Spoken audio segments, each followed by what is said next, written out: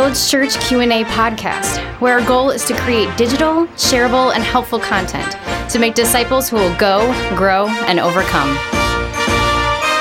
Hey, Village Church. Welcome to Election Day and the Village Church Q&A podcast. Pastor Tim and Pastor Michael with you. Pastor Michael, what do we want to say about this election? I would like to make an announcement.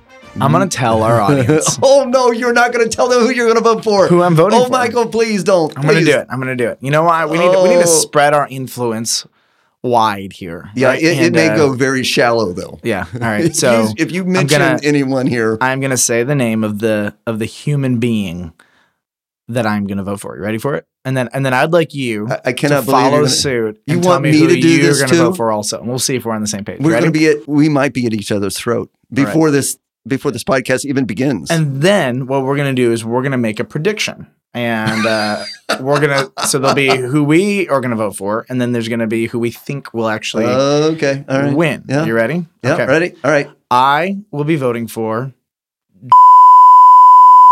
I cannot believe you just said that. Why don't you tell me who I cannot believe you said that on the air. I cannot believe you told our listeners who you're going to be voting for. See, they all think he's young, he's liberal, Yeah. he's trendy. Of course, my he's going to goodness. do that thing, but he's also conservative. And everybody thinks they know who I'm going to vote for. And then I drop that bomb, and they're Yeah. like, what? I'm almost speechless. I'm right. stuttering here. I can't believe. Why are you not voting for Why would I? a much better candidate? Every time I think I have you in a box, you blow that box open with dynamite like a good Kentuckian hillbilly. Oh, and then right, you sure. pull out a rifle with a straw hat, only wearing Shotgun. a shotgun with a straw hat, only wearing overalls. Okay. Yeah, So no, that's true. okay. Yeah. All right. Wow. Interesting. All right. So who are you going to be voting for? Wow. Yeah. I think if the majority of Village Church heard that, I don't know if they would let you be their pastor. Well, I would say the same thing about your choice and who you would be voting for. Wow. Well, clearly we're on different pages. I love you no matter what. Yes. All right. So let's talk about the question of the day. And Okay. At the end of the podcast, we'll make predictions. A prediction? Okay. Done. All right. All So right, what's the good. question? So here's our question for today. Is it a sin for Christians to have insecurities? I have so many thoughts. So I have a hunch that when we get to heaven, the concept of insecurity will be completely gone. Oh, sure. Insecurity is typically, we'll say socially, about my feeling less than a socially acceptable standard. Mm. And that's one level of insecurities. There's another level of insecurities, which I would call relational insecurities, where let's say I'm married to somebody and I'm supposed to have a level of confidence that this relationship is secure or unshakable or unmovable. But I know deep down in my heart that there is a high possibility that this relationship could end. Oh, For example, okay. somebody might be in a marriage. We know people like this. They're sure in a we do. marriage Yeah. and they don't have the confidence that their spouse is going to stay with them for the rest of their life. That is an insecure relationship. Typically, though, whether you're talking about relational insecurity or social insecurity, all of these issues of insecurity are going to be gone in the new heaven and the new earth. We're going to have complete security with our groom, who is Jesus. There's going to be no threat of loss of his love. Sin will be eradicated from the world. Justice will prevail. My body will be perfected. I will not be comparing myself to your body or somebody else's or my soul or all that other stuff that comes with Right. insecurity. Now, there's a difference between will I have it then and is it a sin for me to have it now? And this is where I think Yes. there has to be a distinction. I can say that something inside of me is a result of my sin condition, but it may not be a sin that I am committing. Sure. For example, I believe my bald head is a result of sin. Jesus did not have to go to the cross because of every hair follicle that dies on the top of my head. Correct. So I would compare insecurity to that. There are all of these things inside of us that are broken. Mm-hmm. And sin done to us sometimes takes an already resident brokenness and shatters it even more. Sure. I think the question for us is when we are aware of the social insecurities, what do we do with them?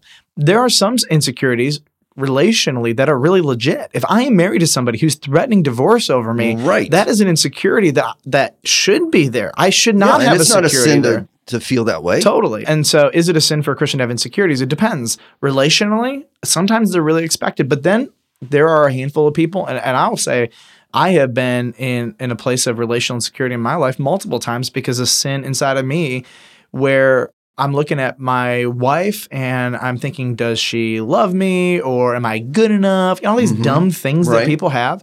And I bring these resident insecurities. The question for me is, what do I do with them?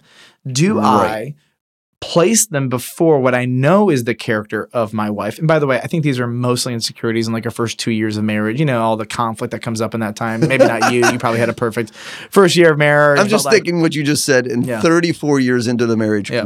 my wife and I still struggle sometimes with our own insecurities. Yeah. And it's just something that we acknowledge. Okay, all right, this is going to be with us for a while. that's because of what we bring to the table. Right. And a lot of that is not necessarily decisions we've made, but things that people have done to us or contexts that we grew up in that are not perfect and do facilitate brokenness inside of us. But here's the question. When we're dealing with those kind of relational insecurities, what do we do when we realize them? Yes. What do we do when I am bringing to the table something that is false, not true, and harmful to the dynamic? Because I have Right. done that often. My wife has never done it. She's perfect. She is. But what do I do with those things when I realize that they're there? And the hard thing about insecurities is that we like to feed them because sin inside of us, also another level of brokenness, That's right. wants to feed brokenness. The DNA of sin is selfishness, and DNA loves to consume health, Right. and it loves to foster complaining and grumbling and self-loathing. That's kind of just what it does. If it had a brain and a life, it would always be attacking gratitude and health, and it would be creating unhealth. Yeah, the answer to this question is it depends. It depends on why a person is insecure. I immediately go to what did Paul say about his own insecurity? 1 Corinthians 2:3, he says, I was with you in weakness, in fear, and in much trembling, and my speech and my message were not in plausible words of wisdom, but in demonstration of the Spirit and the power. And he says to them, hey, when I came to you originally, I didn't come to you with boldness. I came to you as a real person with insecurities, With trembling. with trembling. Yeah. He feared. Now, what did he fear? We don't really know. What could was happen he to my talking about? body? What will they think of me? Will they reject me? Will they kick me out of the guy had already city been like every other beaten, place? for sharing Christ in other cities. Understandably, like he does not have security or confidence in their response to him, and he loves them. And to not have that confidence Right. with a group of people you love, which this group of people is the hope for the rest of the city, knowing about Jesus and having their eternities changed. That's a hard context to not have security. And he brought those insecurities to the table and said, God, here's my junk. Right. Use me anyway. And he acknowledged that he had insecurities when he came to them. When we own it and say, you know what, this is natural, you acknowledge that you are a broken person, you're not perfect, you need Christ, you need his Spirit in you, working in you to perfect you to be more like Christ.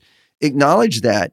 But then there goes a step further where you embrace that insecurity and you actually relish in your insecurity, or you wallow in your insecurity and say, well, I'm just not good enough, or I'm not, I'm not as good as someone else. No one will love me.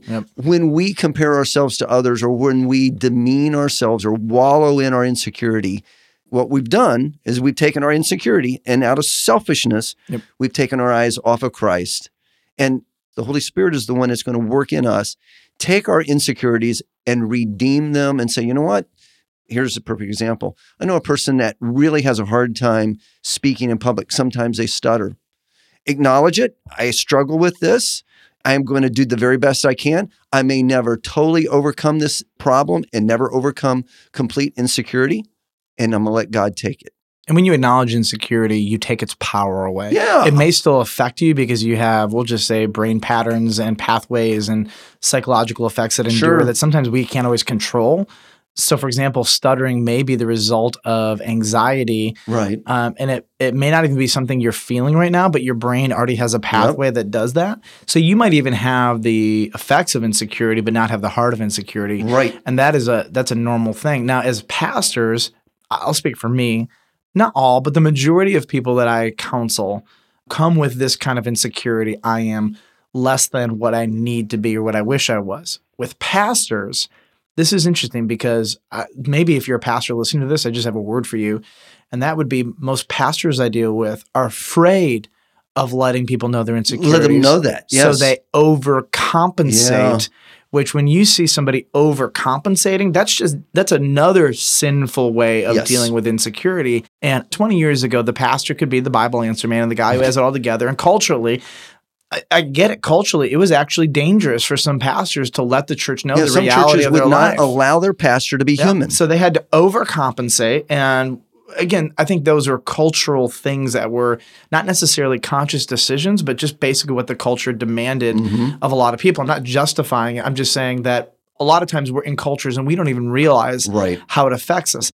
For any pastor to succeed in the emerging generation in America of non-Christians and Christians, if we're going to make an impact on the next generation, we must lead out of transparency and vulnerability. Exactly. And if we don't, if we come across as the people who have it all together, then we will fail to connect with the next generation. And so pastorally, I would just say to anybody who wants to be a spiritual leader, your influence is contingent on your ability to be transparent and vulnerable. And acknowledge your insecurity, work through those insecurities, give those to Christ, and model what Paul just said to the Corinthians. Even in this podcast, the Village Church Q&A podcast, we're going to answer all your questions. No, you and me. We're doing the best we can. We've also had multiple years of education. We have studied and taught the Bible more than most.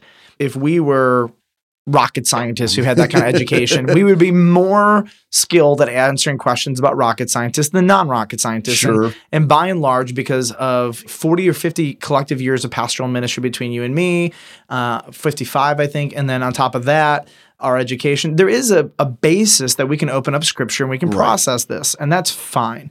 But there's a difference between saying we do have more education and experience, particularly in biblical questions than most people, but that does not mean we have all the answers. That's right. We still don't have all the answers. And how many times do you and I sit there and we're like, I don't know. What do you think? I don't know. I don't have a clue. That's a good question. How do we answer this question? Stumped me. But if I have to be the guy who has the perfect answer for every question. Wow. And honestly, I feel like most of the time what we're trying to do is say, okay, good question. Let's build a worldview and framework that allows us to address it. But you and I and every leader on the planet, pastor, deacon, ministry director, community group leader, we lead out of our transparent reality of life. If we're broken, we lead out of it. If we are being healed, we lead out of that.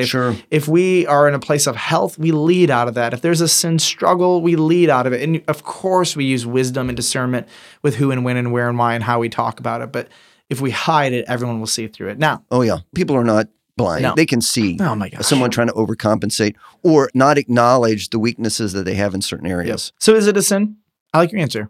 Depends. Like the diapers. Yeah, it depends. All right, so let's close, and we'll just make a simple election prediction. Day. Election day, what are we going to predict? Right. I have a hunch that it's going to be really, really, really tight. Yeah. But Hillary is going to take the electoral map. You think so? I do, but I would not be surprised if there is negative turnout and ambition on the Democrats' side just because of the scope of discouragement. And if this does not, we'll say, excite the Republican base to get out and vote. Those are the unknowns. What has the last 5 days done for the base? Are there going to be Republicans who were wishy-washy and frustrated, but now that they've seen this and kind of the corruption of Hillary, which is getting more and more clear, they're like, you know what? I was ambivalent, but now I'd rather have Trump than Hillary. Or is that just not enough because of Trump's stupidity and how he has handled really the last year of this campaign and his rhetoric? Yeah. Right now, unless there's a new development, Hillary sweeps by and large. She gets the majority, although I think the popular vote's going to be pretty even. I'm going to say that it's going to be close. I think it's going to be a lot closer than what the polls are saying right now. Yeah, right now, some polls put Trump ahead in the popular vote. Yes. But the electoral map, has Hillary winning. Yeah, I think it's going to be close. I would not be surprised if there is not some scandal like we had a few years ago with the hanging Chads. Yeah. I would not be surprised if it goes down to that. Yep. I'm going to make this prediction as a Calvinist. Whoever is elected is one that God has ordained. That's a good one. So who's your prediction? This has nothing to do with who you're voting for at all. It's just a prediction. I think Trump is going to pull it out by a hair, by a fine. Electorally or popular vote?